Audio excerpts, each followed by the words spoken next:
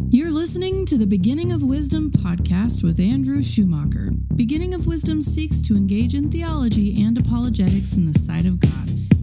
You can learn more at beginningwisdom.org.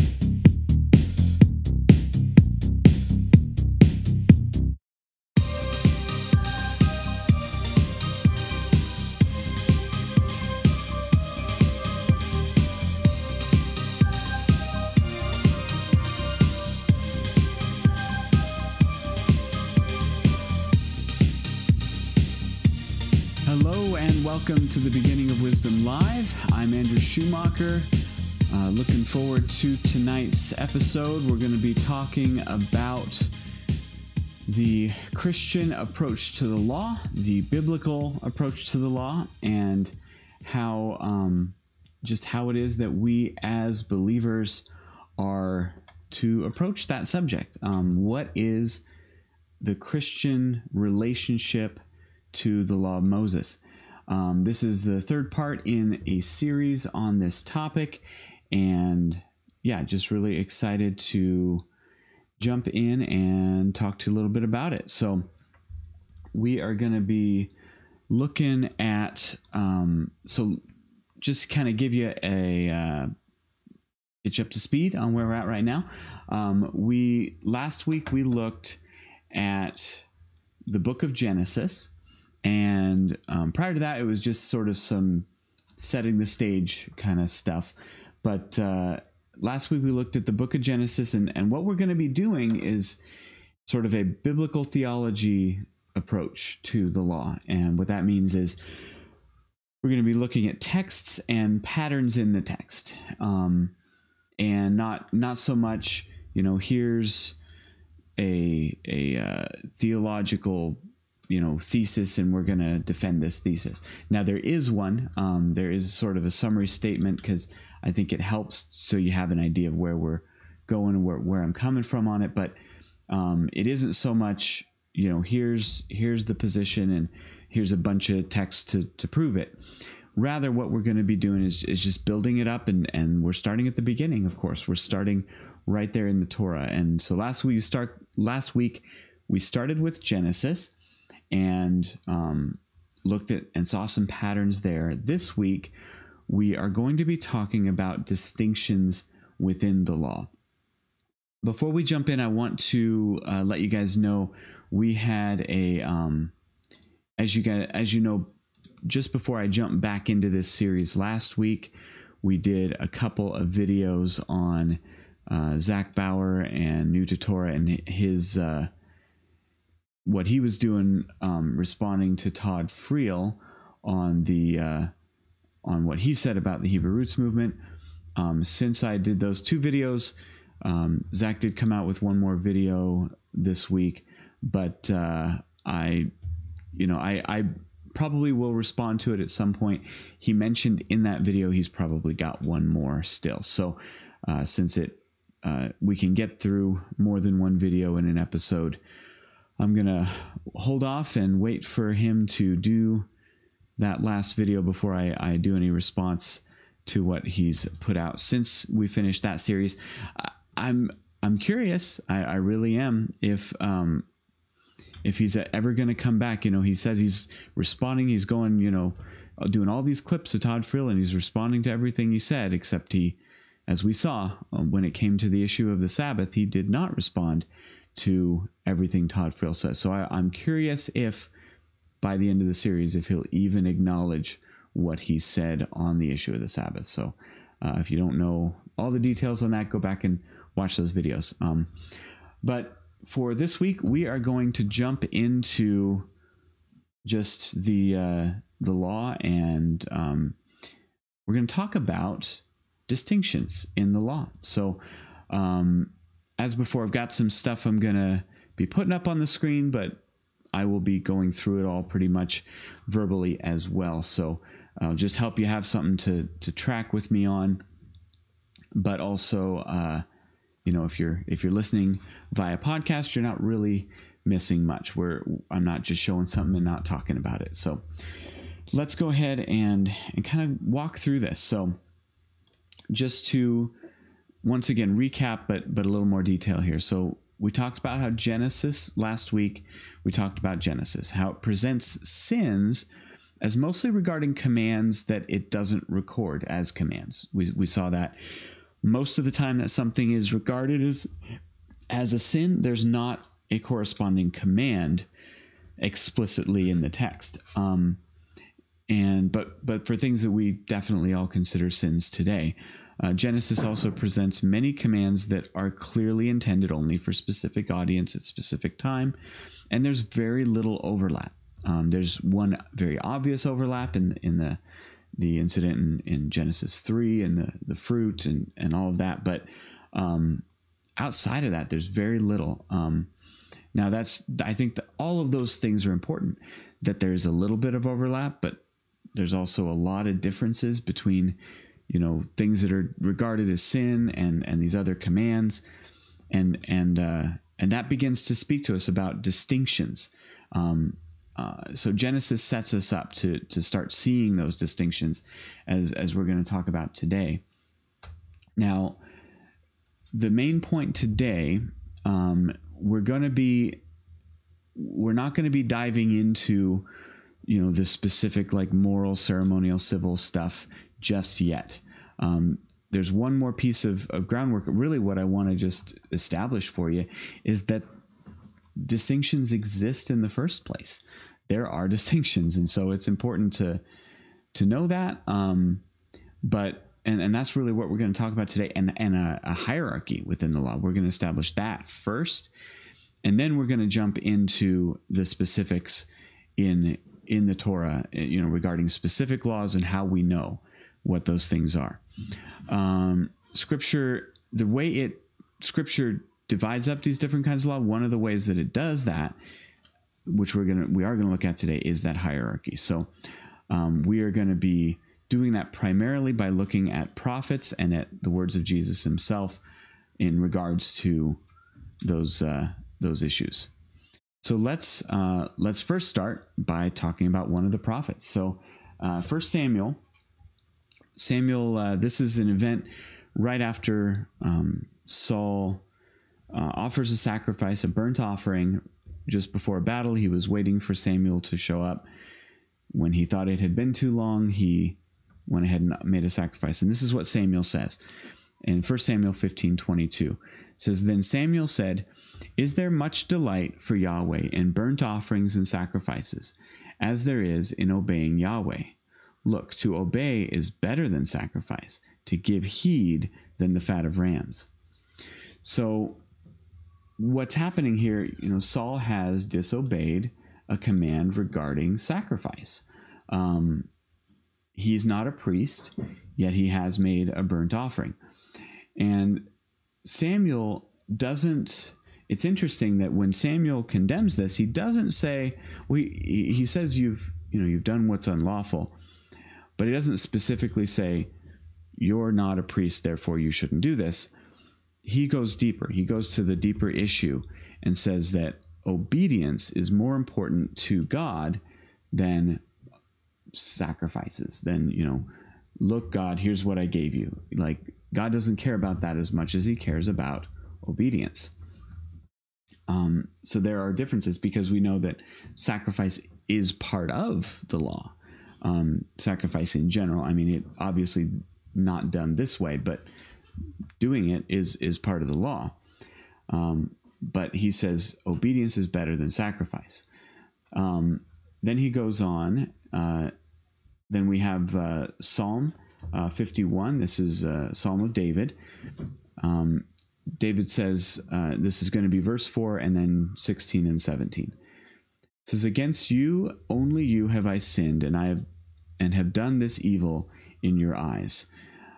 So you are correct when you speak. You are blameless when you judge. For you do not delight in sacrifice, or I would give it. With a burnt offering you are not pleased. The sacrifices of God are a broken spirit, a broken and contrite heart, O God, you will not despise." So here David, this is after Bathsheba, after committing murder, killing Uriah. David here has committed murder, and there is no sacrifice for murder. There's no nothing in the law that says, okay, if you offer this kind of sacrifice, then you're good. The penalty for murder is your death. But he said, David understands, as Samuel did, that true sacrifice comes from a contrite heart toward God. That's the sort of sacrifice that he understands God really wants. He doesn't, the other stuff is good, but it's not the main thing. And again, sacrifices are part of the law, but there are more important parts of the law. So we have this example with David, and we have this example with Saul, and then we go forward to Isaiah. So Isaiah, this is the beginning, this is Isaiah chapter 1, and the people are in rebellion, open rebellion against God, but they still do their sacrifices. They still do all their stuff.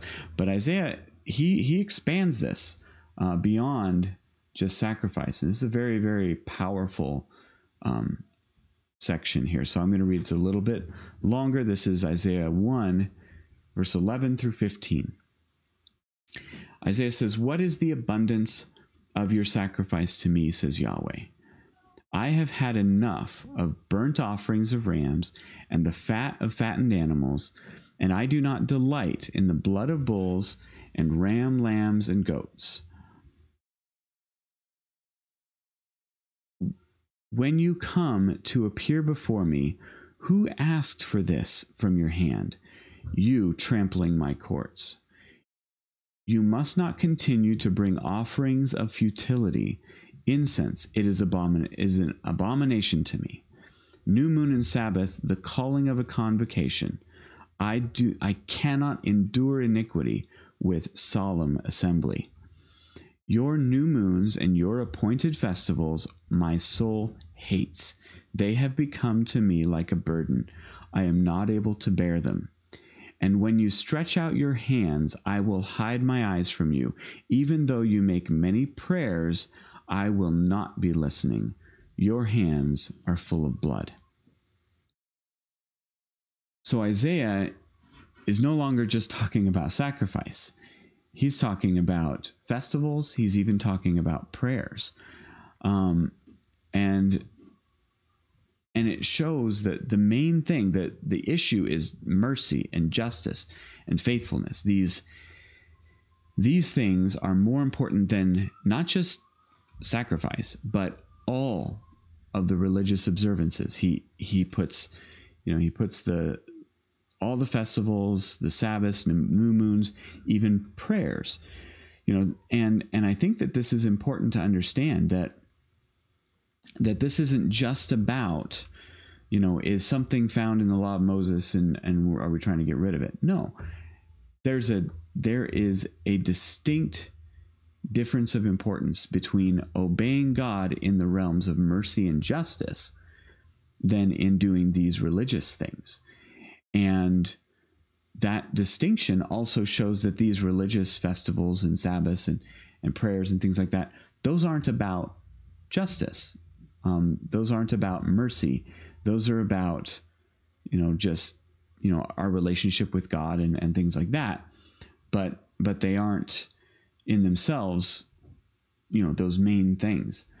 Now, Jesus, again, so we've kind of come through earliest prophets, earlier prophets with Samuel, coming through to Isaiah. Now we're into the New Testament, and we're going to see what Jesus has to say. So it says, Jesus answered and said to him, I performed one work. And this is John 7:21 through 24. Jesus answered and said to him, I performed one work, and you are all astonished. Because of this, Moses has given you circumcision, not that it is from Moses, but from the fathers, and you circumcise a man on the Sabbath. If a man receives circumcision on the Sabbath, so that the law of Moses would not be broken, are you angry with me because I made a whole man well on the Sabbath? Do not judge according to outward appearance, but judge according to righteous judgment. So what are the issues in play here? We're talking about circumcision, which according to the law of Moses must happen on the 8th day, whereas the Sabbath happens, every 7 days. Sometimes those two things are going to conflict. Sometimes you're going to have the 8th day of a male child's life fall on the Sabbath. So sometimes it is impossible to keep two commandments at the same time. They do conflict, but it's not considered a conflict or contradiction in the law. It's just some things are more important than others. And they readily understand that. So Jesus points out that the Jews consider circumcision on the 8th day to be more important than the Sabbath, and they will perform this work even on the Sabbath. So the Sabbath is less important than circumcision in the law, and to Jesus, healing someone, which he does call a work, is more important than the Sabbath. I mean, if we look at that, what did he say? Jesus said in verse 21, Jesus answered and said to them, I performed one work, and you are all astonished. So Jesus did something. He healed someone on the Sabbath, and they were all astonished by this. And so here we see, we begin to see some very important things, that you can have conflicts, that there really are some laws that you can't keep both of them at the same time, and that's a feature, not a bug, so they say. It's not an accident. It's not something that's a problem. It's just understood that some things are more important than other things, and it's interesting when you hear teaching from folks who believe we need to observe Torah the same way that the Israelites did. It's very interesting to me that you hear Sabbath is exalted. You hear erroneous teaching that because the seventh day is and God rested on the seventh day, and this is all there right there in Genesis, that the Sabbath is not something just given to Israel, but it was there from the beginning. And certainly there was, God, when he created the world, he rested on the seventh day. He set it apart as holy. This is all true. But there's no command given to men until Moses that they should keep the Sabbath, or that they should rest every seventh day. And there's no evidence of anybody in the book of Genesis ever resting on the seventh day, other than the one time it says God rested from his work of creation on the seventh day. But what's interesting to me is that here we have circumcision is considered higher than the Sabbath. It's more important to do that ritual, even if it's on the Sabbath, than just to wait a day, because the Sabbath is this all important, from creation sort of a thing. But, and Jesus, he points this out, that this is what they do. There's not to my knowledge, and I've read the whole Torah. I mean, there's no set command that says you must do it one way or the other. There's not a command that says you have to, if it's the 8th day and that falls in the Sabbath, you got to still do it. Do the circumcision. Jesus just points out this is what they do, and they don't have a problem with it, but now they have a problem with him, healing on the Sabbath. So, but again, but the other thing to see is that Jesus doesn't have a problem with it. He doesn't tell them you're violating God's law because you do the circumcision. He says, no, it's here's something you do, and he doesn't condemn it. He doesn't have any problem with it. All right. We're going to look at the next thing here that Jesus says. This is in Matthew 12, another one related to the Sabbath. It says, at that time, Jesus went through the grain fields on the Sabbath, and his disciples were hungry. And they began to pluck off heads of grain and eat them. And when the Pharisees saw it, they said to him, behold, your disciples are doing what is not permitted to do on the Sabbath. So he said to them, have you not read what David did when he was hungry and those with him, how he entered into the house of God and ate the bread of the presentation, which it was not permitted for him or for those with him to eat, but only for the priests. Or have you not read in the law that on the Sabbath the priests in the temple violate the sanctity of the Sabbath and are guiltless? But I tell you that something greater than the temple is here. And if you had known what it means, I want mercy and not sacrifice, you would not have condemned the guiltless, for the Son of Man is Lord of the Sabbath. Now this is rich. There's so much in what Jesus is saying here. And it's very powerful when you see all of the little parallels. So first of all, Jesus points out that hunger, and really this is when he talks about mercy, this is what he's talking about. He's saying that hunger and people's needs are more important than the priest and the temple laws by talking about David and the showbread. So when David and his men eat this bread, this consecrated bread that's not for them according to the law, he is not condemned, because his men's hunger and the fact that there was, ostensibly nothing else available was more important. So that was above the laws concerning the temple and the priests. Jesus points out that the priestly work of the temple is more important than the Sabbath by talking about how the priests violate the sanctity of the Sabbath and yet are guiltless. So the priests every day, and including on the Sabbath, they go and they offer sacrifices. They do their normal work every day, including the Sabbath. And Jesus says this is violating the sanctity of the Sabbath, yet they are guiltless. So this work in the temple is at a higher level, is more important than observing the Sabbath rest. And then Jesus goes on to say that he is greater than the temple, and the disciples are likewise guiltless for plucking grain on the Sabbath. Just like the priests are guiltless, his disciples are guiltless. And then also Jesus is Lord of the Sabbath. So here we see a hierarchy. We see Jesus at the top. Then the next highest consideration is hunger, people's needs, mercy.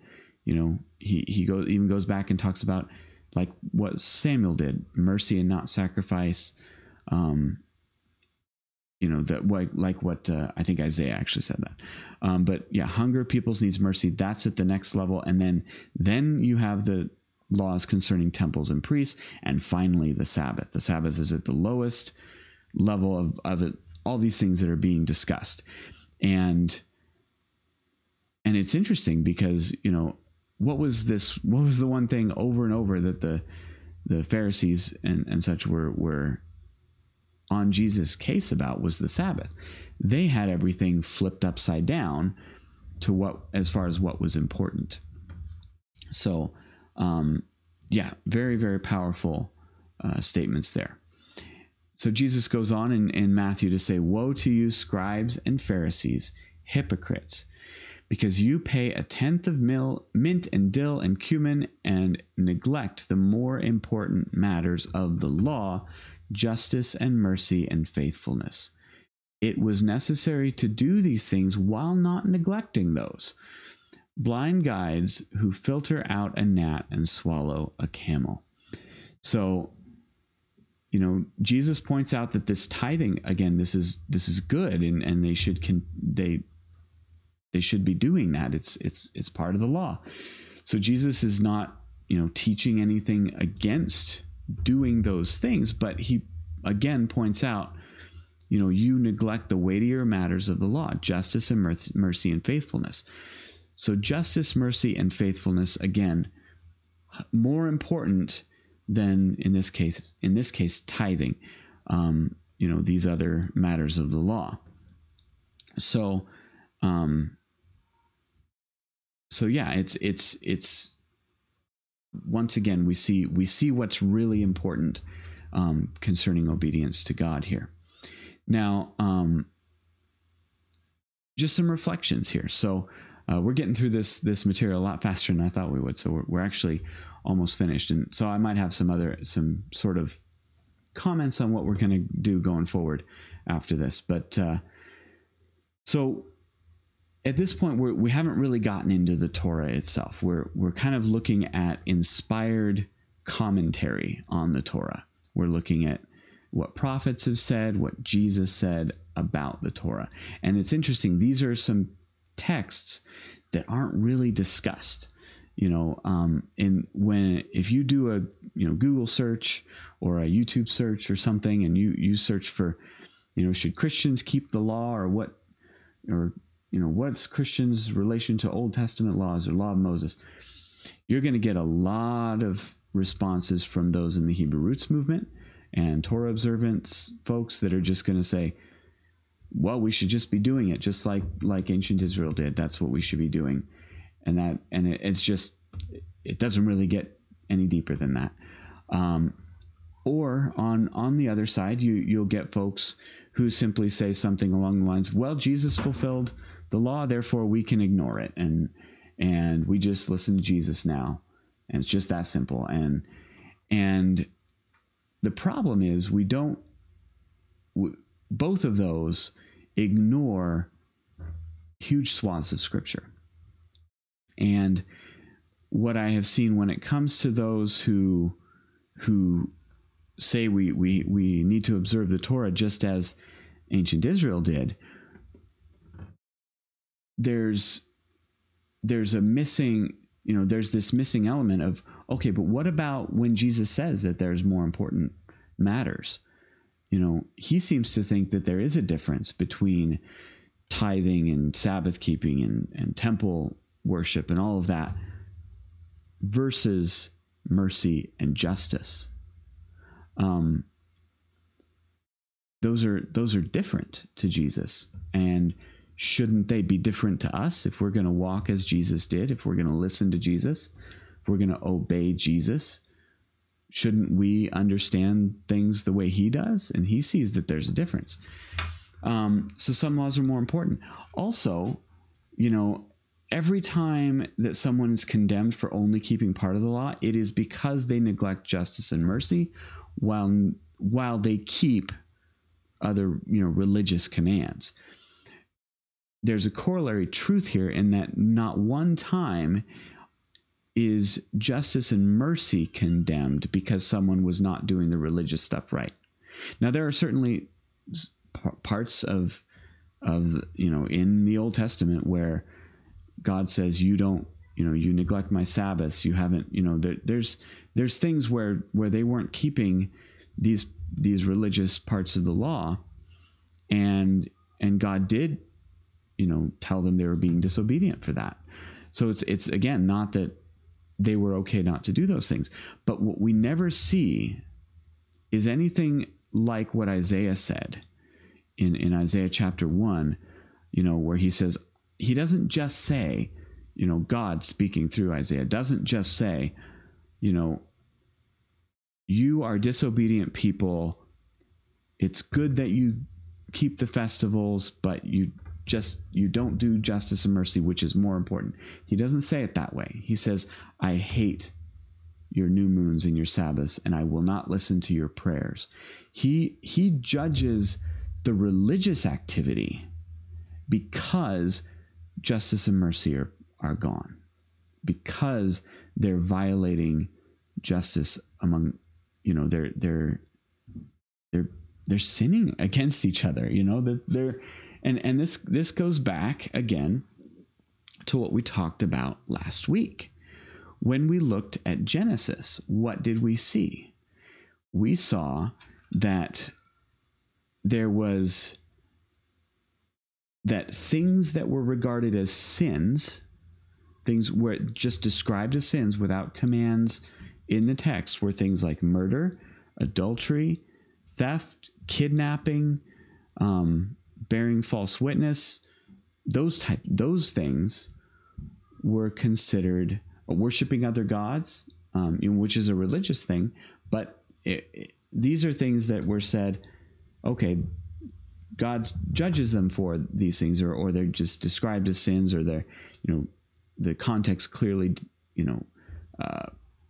presents them as sins, but there's no direct command. But then the direct commands, what are most of those direct commands? They're things like Noah build an ark, Abraham sacrificed Isaac, Abraham go to this land that I'll show you, things like that. And again, there is some overlap. There's some dietary stuff in there, which of course is changed then. So there's all these, there's these two sorts of presentation we see in Genesis. One of sins that are still, everybody still agrees are sins today, and one of commands that pretty much everybody, for the most part of those commands, pretty much everybody thinks, oh yeah, those are specific to those people. God doesn't expect me to, live out everything that God told to Abraham and Noah and all these people. So we see that those differences, and those differences continue. The whole law is given in the Torah, and then in the divine commentary on the Torah, we see that things regarding justice and mercy, which we see are described as sins in Genesis, are then also described as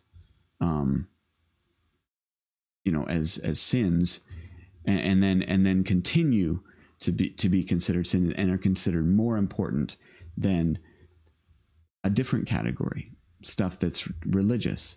And in Genesis, the other category is stuff that's specific to specific people.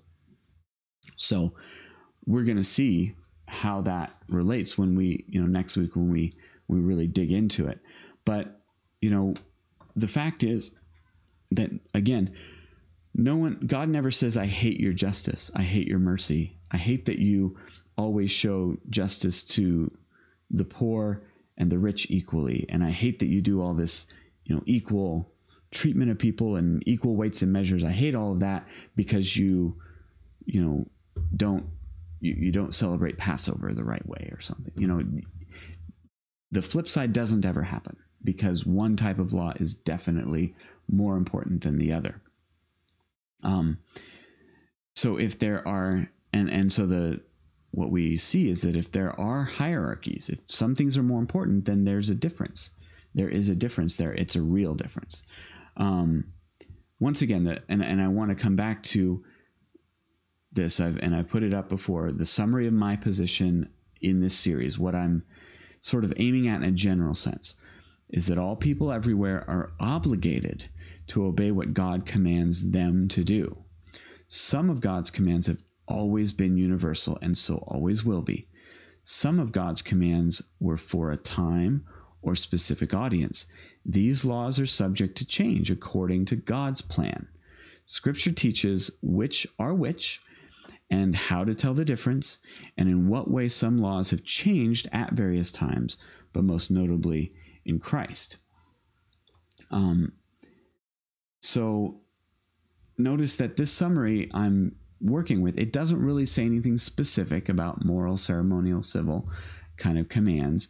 And this is because regardless of the type of command, if God commanded you to do something, then you're morally obligated to perform it. So in a sense, if you're Abraham and God tells you, go to this land I will show you, you have to obey that morally because God told you to do it. So if it applies to you, it's all moral in a sense.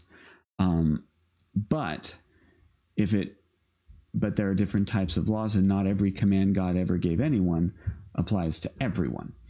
And so, my point is there are some ways in which words can have different shades of meaning or different range of meaning, and it can get cumbersome to just sit there and define all of our terms. What I would rather do is talk about the concepts and give it a title, whatever you want, or whatever makes sense to you. And we'll talk about this in a little more detail here in a minute, with what time I have. But what we see is that the distinctions are real. The distinctions between moral, ceremonial, civil, these we're going to see these are definitely real. We could replace them with other labels. We'll see that there's some overlap, especially how things are presented in Scripture. Next time, we're going to talk about how the Torah distinguishes between different laws. We'll define what I mean when I'm talking about these different laws or different types of law as Scripture presents them. And whether you like the labels or not, we're going to see that they define, what they define, what those labels pick out are actually there in Scripture. We will show that. And those distinctions do have ramifications for us. And one thing I want to point out regarding that, just sort of as a preface for next week. Next week, we're going to be digging into what do these terms mean. But I want to preface it by saying, talking about the different ways people describe laws. Up to this point in this series, and even in my summary statement, I use some different terms. I say things like universal law. What is that? I say things like specific law, for specific people. What is that? How does that relate to things like moral, ceremonial, civil? I've also heard, there's conditional law. So I've done some writing and some other videos and things talking about things like the civil law. A lot of the civil law comes to us in the form of like if then. If this happens, here's how you're to respond. A lot of the civil, and just to give these some rough definitions as a preface, if I say moral, I mean that which it's the same as universal. It's what has always been binding on everybody, always, since before Moses, after Moses, now, always. It never changed. It was always there. When I talk about ceremonial law in the law of Moses, I'm talking about religious rituals and things that were specific to Israel and served a specific redemptive purpose in the plan of God. And due to the coming of Christ and the new covenant and all that there's been a change in how we sort of approach those laws. Civil laws, the general definition of those are laws concerning sort of the civil governance of Israel, of ancient Israel. However, there's and this is what's going to be important, and I'll go over this a little bit more next time, but just to give you an idea, I want to give this to you because I want to establish something before we even get into that episode, and that is that there's no way anyone could argue with the fact that there are conditional laws in the Torah. And by conditional, I mean if then. If this happens, then this is how you are to respond to that. If someone kidnaps someone, you're to put that person to death. If someone steals something, then you're to enforce that person making restitution back to the person that they stole from. If then. And just in my general way that I talk about these laws, because so many of the civil laws have that character, when I talk about civil laws, that's what I'm going to really be referring to, are laws that are sort of an if-then conditional nature. As opposed to, for example, you shall not commit murder, just simple commands that say, do this or don't do this. It's sort of an if-then. And that if-then is important because in the civil governance of Israel, it's important. Like, if this happens, this is how you respond. If someone commits this type of crime or this type of sin, like this is what the authorities are supposed to do, all of that. But here's what no one, and even if you totally think I'm completely wrong and that, oh no, these are just man-made distinctions, you're just making stuff up, you cannot deny absolutely cannot deny that some laws in the Torah are conditional in nature. If this happens, then this is how you respond.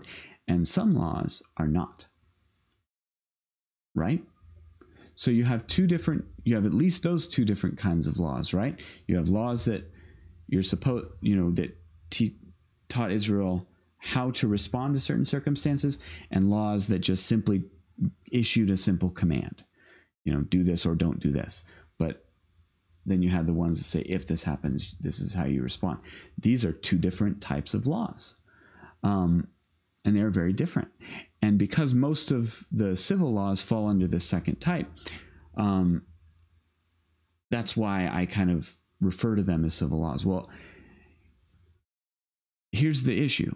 You just simply can't argue with that. You cannot argue that, no, all the laws are exactly the same.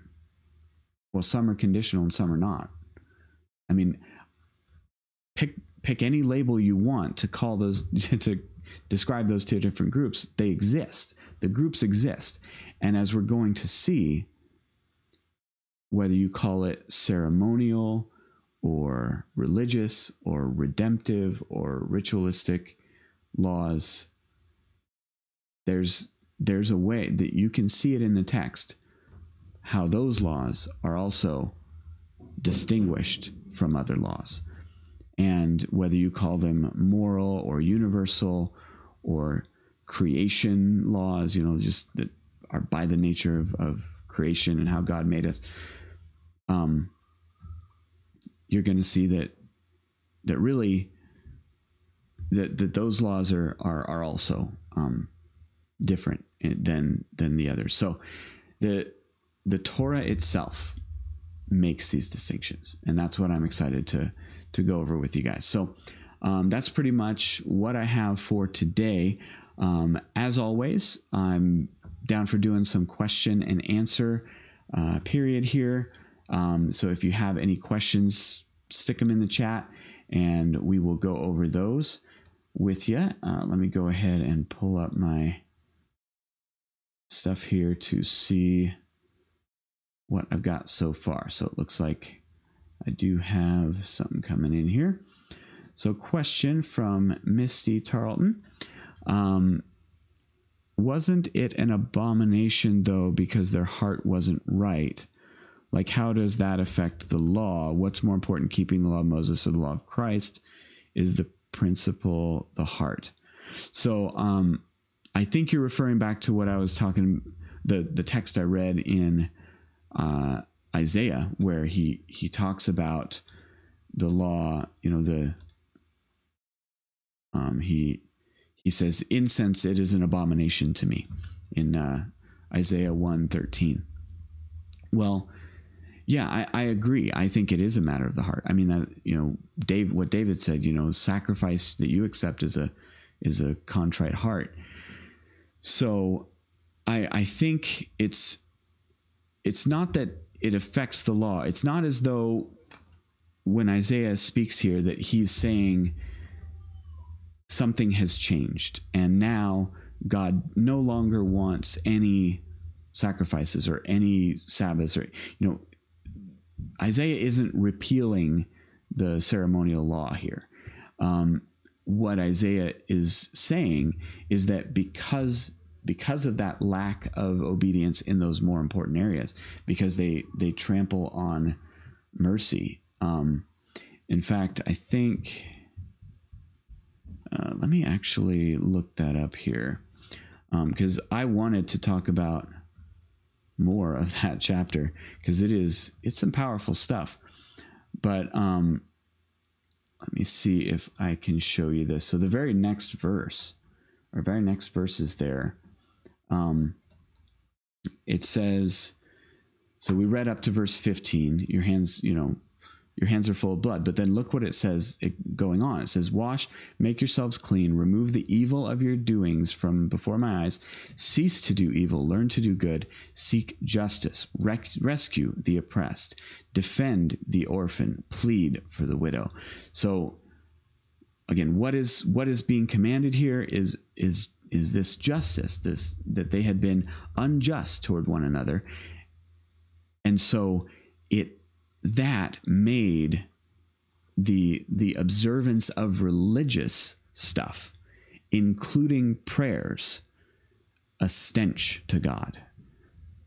That's something that, and the fact that prayers are included, that's something that we should really think about, because I do believe that under it, with Jesus and under the new covenant, we have new ceremonial law. We have baptism, we have the Lord's Supper. This is ceremonial law that as believers, as Christians, we are expected to observe. I don't believe for 1 minute that an unbeliever, a non-Christian, is going to stand before the throne. If he dies unbelieving, he's not going to stand before the throne and be judged for not having gotten baptized or for the fact that he didn't observe the Lord's Supper. No. I mean, he's going to be judged for his other sins, the other ways that he disobeyed God. He's not expected to do those ceremonial things that we're expected to do as believers. But then, what does Paul say about observing the Lord's Supper? And I don't, I could look it up. I don't remember the exact chapter, but he talks about, don't take the Lord's Supper in an unworthy manner. If you're doing all this other stuff, if everybody was eating and, taking from one another, and they weren't really focused on Jesus because of it. Same thing. And he says, some have fallen asleep, that some have died taking the Lord's Supper in an unworthy manner. It's a perfect parallel with what we see here in Isaiah 1.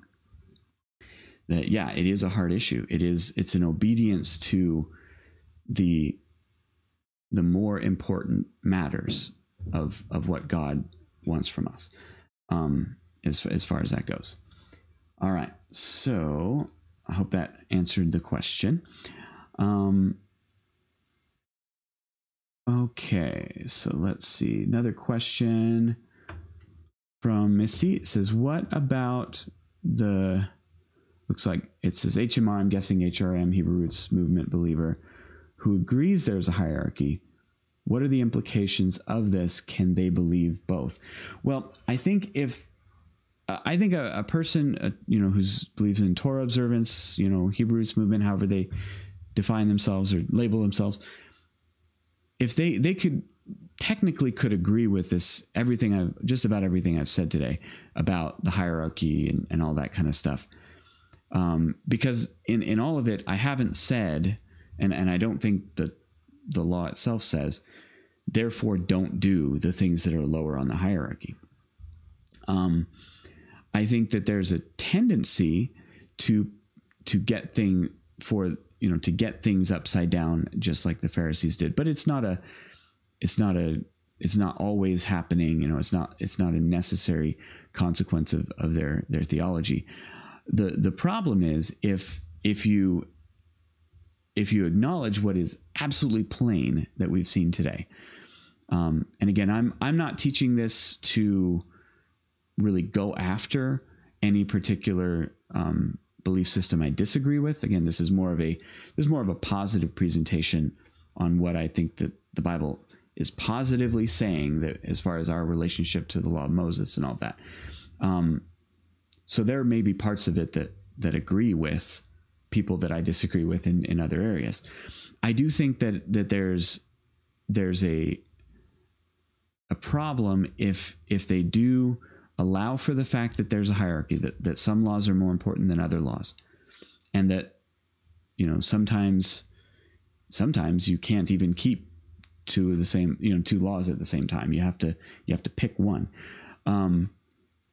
If you allow for that, then what you're saying is that you believe that there are differences and distinctions within the law of Moses. It's not all the same. And if it's not all the same, that doesn't tell us for sure what those differences are. But then you can't come back and say, if I, like I'm going to do next week or next time, if we do this next week, what I'm going to say next time, that here are the ways you can determine, moral, ceremonial, civil, and the implications of that. You can't come back and say, oh, well, there's no differences, you're just making that up. Well, no, we already established there are differences. We established that today. Today didn't establish what those differences are, but here's how I can draw out from Scripture how it explains those differences. Let's hear your way of explaining those differences, if speaking to someone from that movement. So again, not to say they absolutely couldn't do that. Perhaps they could, but yeah, I think you're right that there's not this episode today is not a hard refutation of any particular other view. All right. Next question. This is from AG Survival. Question: what would be the answer to someone who says, well, in Christ we have to follow the Torah and love, mercy, justice, etc.? Okay, I think I kind of answered that. I mean, it's essentially the same as Missy's question. What would we say to someone who says that we're supposed to do all of it? Well, then that's really what next time is going to be about. That once you acknowledge that there are differences and the hierarchy, you'll notice what we all agree. Let me put it this way. I think that both sides of this debate between like the Torah observant person and myself or other Christians, we all pretty much agree, maybe with some slight variances about specific laws, but that we all agree about what we say is moral versus ceremonial, that kind of stuff.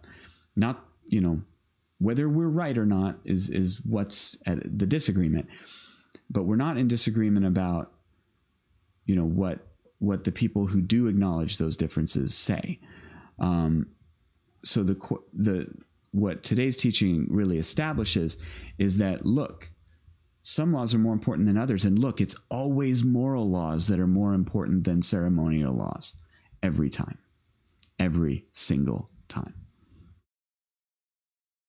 Now, if you're a Torah observant person who says, well, I don't believe there's a difference between moral and ceremonial. Okay, fine. We haven't established that at this point. We've just established that everything that I say is a moral law is more important than everything that I say is a ceremonial law. Now, you don't acknowledge there's a difference, but you can see that these laws, which I call moral, are more important than these laws, which I call ceremonial. So you have to acknowledge, because the text is it's right on the surface. You have to acknowledge these laws are more important than these laws. Why? I have an answer for that. I believe the Scripture tells us. But what I would ask that Torah observant person, why do you think justice and mercy are more important than these religious laws? Why is that? Why aren't they the same? And see what they say. I don't know. I haven't asked any of them what they would say, but that's kind of how I would what I would ask. All right. Another question from AG Survival. So when Paul teaches in Galatians that the law was a tutor to lead us to Christ, was Paul referring to Torah observances specifically? I think so. He's talking about the Torah. I think he's talking specifically about what we would call ceremonial law. And I think that there is a way. Now, it's not that it's not that, and this is why I'm very careful the way that I express this. Moral law, there's overlap. There's definitely overlap between that which is, what I call universal law, which is really the same as moral, but I want you to think of it in terms of it's always been there and it's always been for everybody. It was there in the garden, and it's still there today. It will be there as long as people are people. That law that was always there was also, it overlaps with the law of Moses. It was also in the law of Moses. God said, put that stuff in there too. And so, but we aren't obligated to that law just because it was in the law of Moses. We've always been obligated to that since before there was a law of Moses and all of that. So I think that when Paul is talking in Galatians about the law, he is talking about the whole law of Moses. He's not just talking about part of it, but what he's saying only impacts part of it, because you could take away the whole law of Moses, you would still have all the moral law because it was already there. I think is how Paul's looking at it. So he's talking about the whole law, but the only part it really affects is things like circumcision and stuff like that. So I hope that answers your question. I'm not sure what you mean by Torah observances. I'm assuming, again, you're referring to ceremonial type stuff. Question here from Misty again is, can they believe that all laws are not for everyone, as you've proven, and I know Zach teaches, and also believe that the law of Moses given to the nation of Israel isn't for that nation? I don't think so, but I think that so let me rephrase your question, because there are there's no question that some commands we see God give in the Bible are to specific people and not to everyone in the world. And that's obvious. But then, can they also believe the law of Moses, was for everybody? Well, they understandably, I think, will often say that, well, the law of Moses is something more than just like God telling Abraham to go to go from here to there. That the law of Moses is obviously something much greater, much, is different from that. But again, what I would say to that is, well, okay, but if you acknowledge that there's a difference, that some commands aren't for everybody, now you have to establish the command, that a command is for everybody. And as we will see, you can't always do that. It doesn't always work out that way. Next time's going to be fun. I'm looking forward to it and getting into that stuff with you guys. So, let me double check the chat here, see if there are any more recent questions that have come in. Doesn't look like it. So, you guys, I appreciate you guys being here once again. I'm very excited about this series for a couple of reasons, and I want, and anybody listening, this is something I hope that you share with people, that you talk to, whether they're in the Hebrew Roots movement or whether they seem kind of confused about what should we do, how should we, handle the law of Moses and stuff like that. I'd say go listen to this series. I've started a playlist for this series, and because this is what I hope it is when it's finished, is a more or less comprehensive look at that whole subject, so that really anybody who disagrees, which is fine, I have something to point to and say, look, this is what I actually believe. I mean, you can paint all the caricatures you want about people who disagree with you. That's not what I believe. Here's what I actually believe. And this is what I think that the reformers and other people, Christians down through history, have believed. This isn't anything really new. I think that what this series is going to do is maybe package it in a little bit of a novel way, because I am coming at it thinking about movements like the Hebrew Roots movement and stuff, and the arguments they make to try to show how this position really does answer that movement and those arguments. So with that, I appreciate you guys being here. Look forward to next week and look forward to seeing you at that time. So yeah, it's going to be awesome. See you guys next week.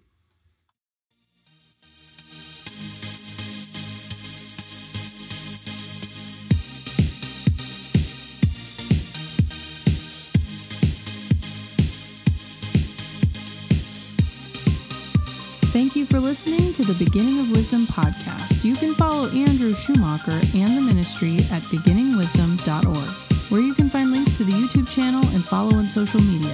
Sign up for email alerts to never miss new content. Please like, share, and rate the episode if it has blessed you. God bless, and always be ready.